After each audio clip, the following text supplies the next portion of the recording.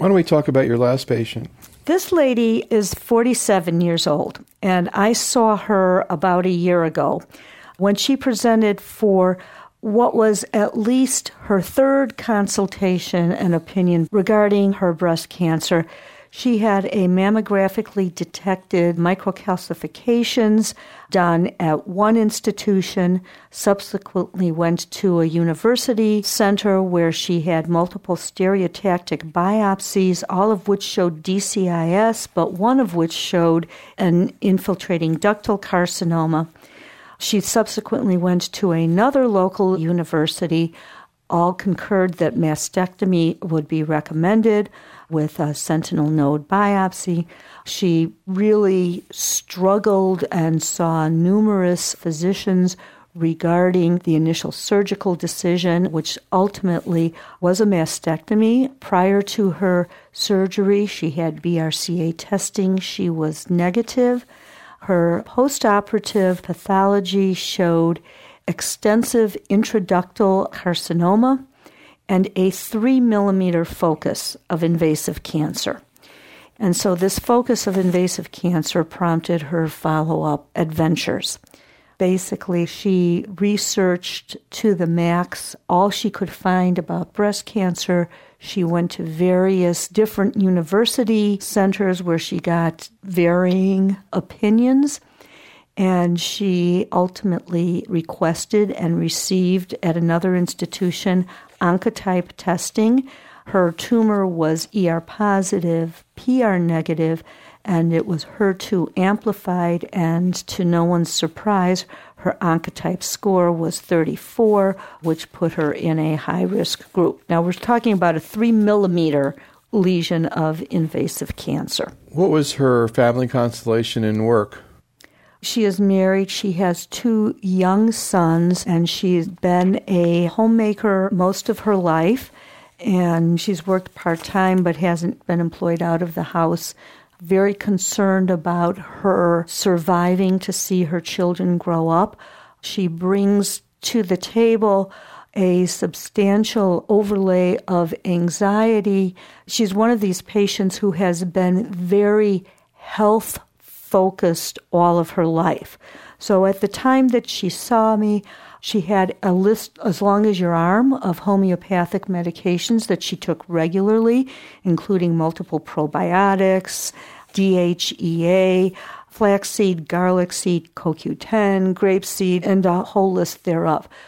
She was clearly distraught and almost perplexed by the fact that she had, quote, the healthy lifestyle. She said to me, I've done it all right in my life. She did everything right. She has no putative family history, and then this happened to her. It really upset the apple cart big time. But she ended up getting pretty aggressive standard therapy here. She got very aggressive standard therapy, which on numerous occasions I told her in my medical judgment this was not indicated. Like I said, she had gone to several university centers and came with the recommendations from some of those centers, which I really had little choice but to follow, and I wanted to take care of her. So what did she get treated with? She got TC times 4. Which I never would have given her, followed by Herceptin, which she is still on, and she's on hormonal therapy as well. After her chemotherapy, she was begun on Herceptin. And then I started her on tamoxifen, which was very well tolerated, but she subsequently decided that she was unable to live with further uncertainty and had her contralateral breast removed. Have you had any interactions with her husband? Her husband actually has been present at most of the office visits, though not all of them. He was there today? He was there today. He was there today. It struck me during our visit that at one point I asked her husband a direct question directed to him. And it struck me that I don't think I had heard his voice before that time. Wow. He was always there, but he was always pretty silent.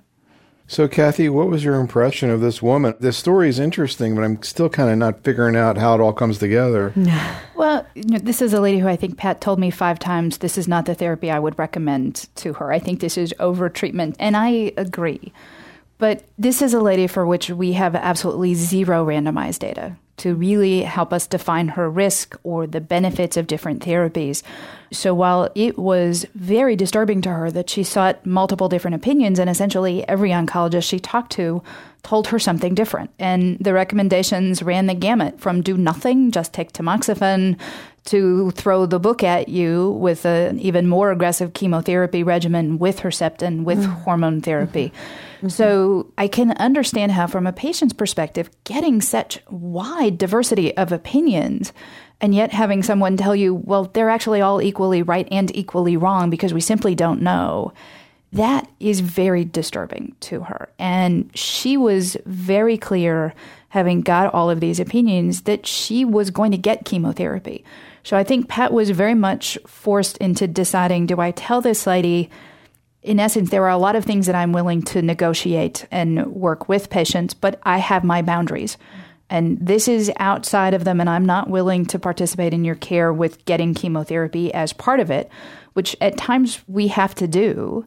But knowing this lady is going to get therapy, which means she's traveling hours farther to get the same therapy that she could get much closer to home when she has 2 school-age children at home and is trying to juggle all of these things. Also, it's not like she's, asking for chemotherapy for DCIS. No. And I can't say that any of her recommendations and decisions that she's made are unreasonable. I also would not have recommended chemotherapy to this woman. I would have just tried to dissuade her not to have chemotherapy. I think as frustrated as she is with our inability to give her one concrete uniform information, she understands the reason for the uncertainty. I found the more interesting dichotomy that she came in with a long list of homeopathic supplements and very focused on balancing my hormones and boosting up my immune system. And that for me usually means someone who I think needs chemotherapy, and I'm going to have a devil of a time convincing them to take these toxic drugs. And yet she really is saying, I want everything you can give me that is within some bounds of reason that will increase my chances of being alive to raise my children through to adulthood.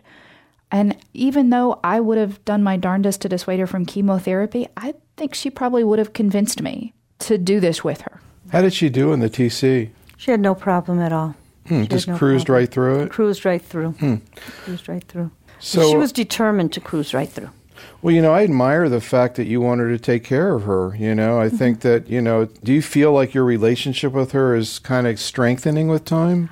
Oh, absolutely. I think, as I told Kathy, every now and then you sit down with a patient the first time, and I can give numerous examples. And within 5 minutes in the back of your mind, you go, here's trouble. You know that you're going to be dealing with overcoming a lot of different hurdles, and not necessarily that they're irrational or irrational demands. It's just hurdles that patients bring, hurdles that their disease brings. There are certain patients in whom, and I think we've all done this, if you schedule patients in a 15-minute slot, you inform the front desk this patient needs a double slot because they need that much time to go through it. And you need that time to go through with them. And I think over the course of the last several months, she's been more open. She's been less defended in many ways. I think she's gaining confidence in the decisions that she helped make. Yes. And while she still is a bit bitter that having lived a healthy lifestyle, she had to deal with this disease, she's still very bitter that we can't tell her why this happened and that we still don't have a uniform recommendation for her. I think at the same time, she's grown in her understanding of why that is, and she's grown comfortable that what she did was right for her, and that this is what she needed to do to be able to sleep soundly at night. And I can't put a price on that peace of mind for a patient with young children. And she's very clear that while I really didn't want chemotherapy, I hated a decision to have my other breast off.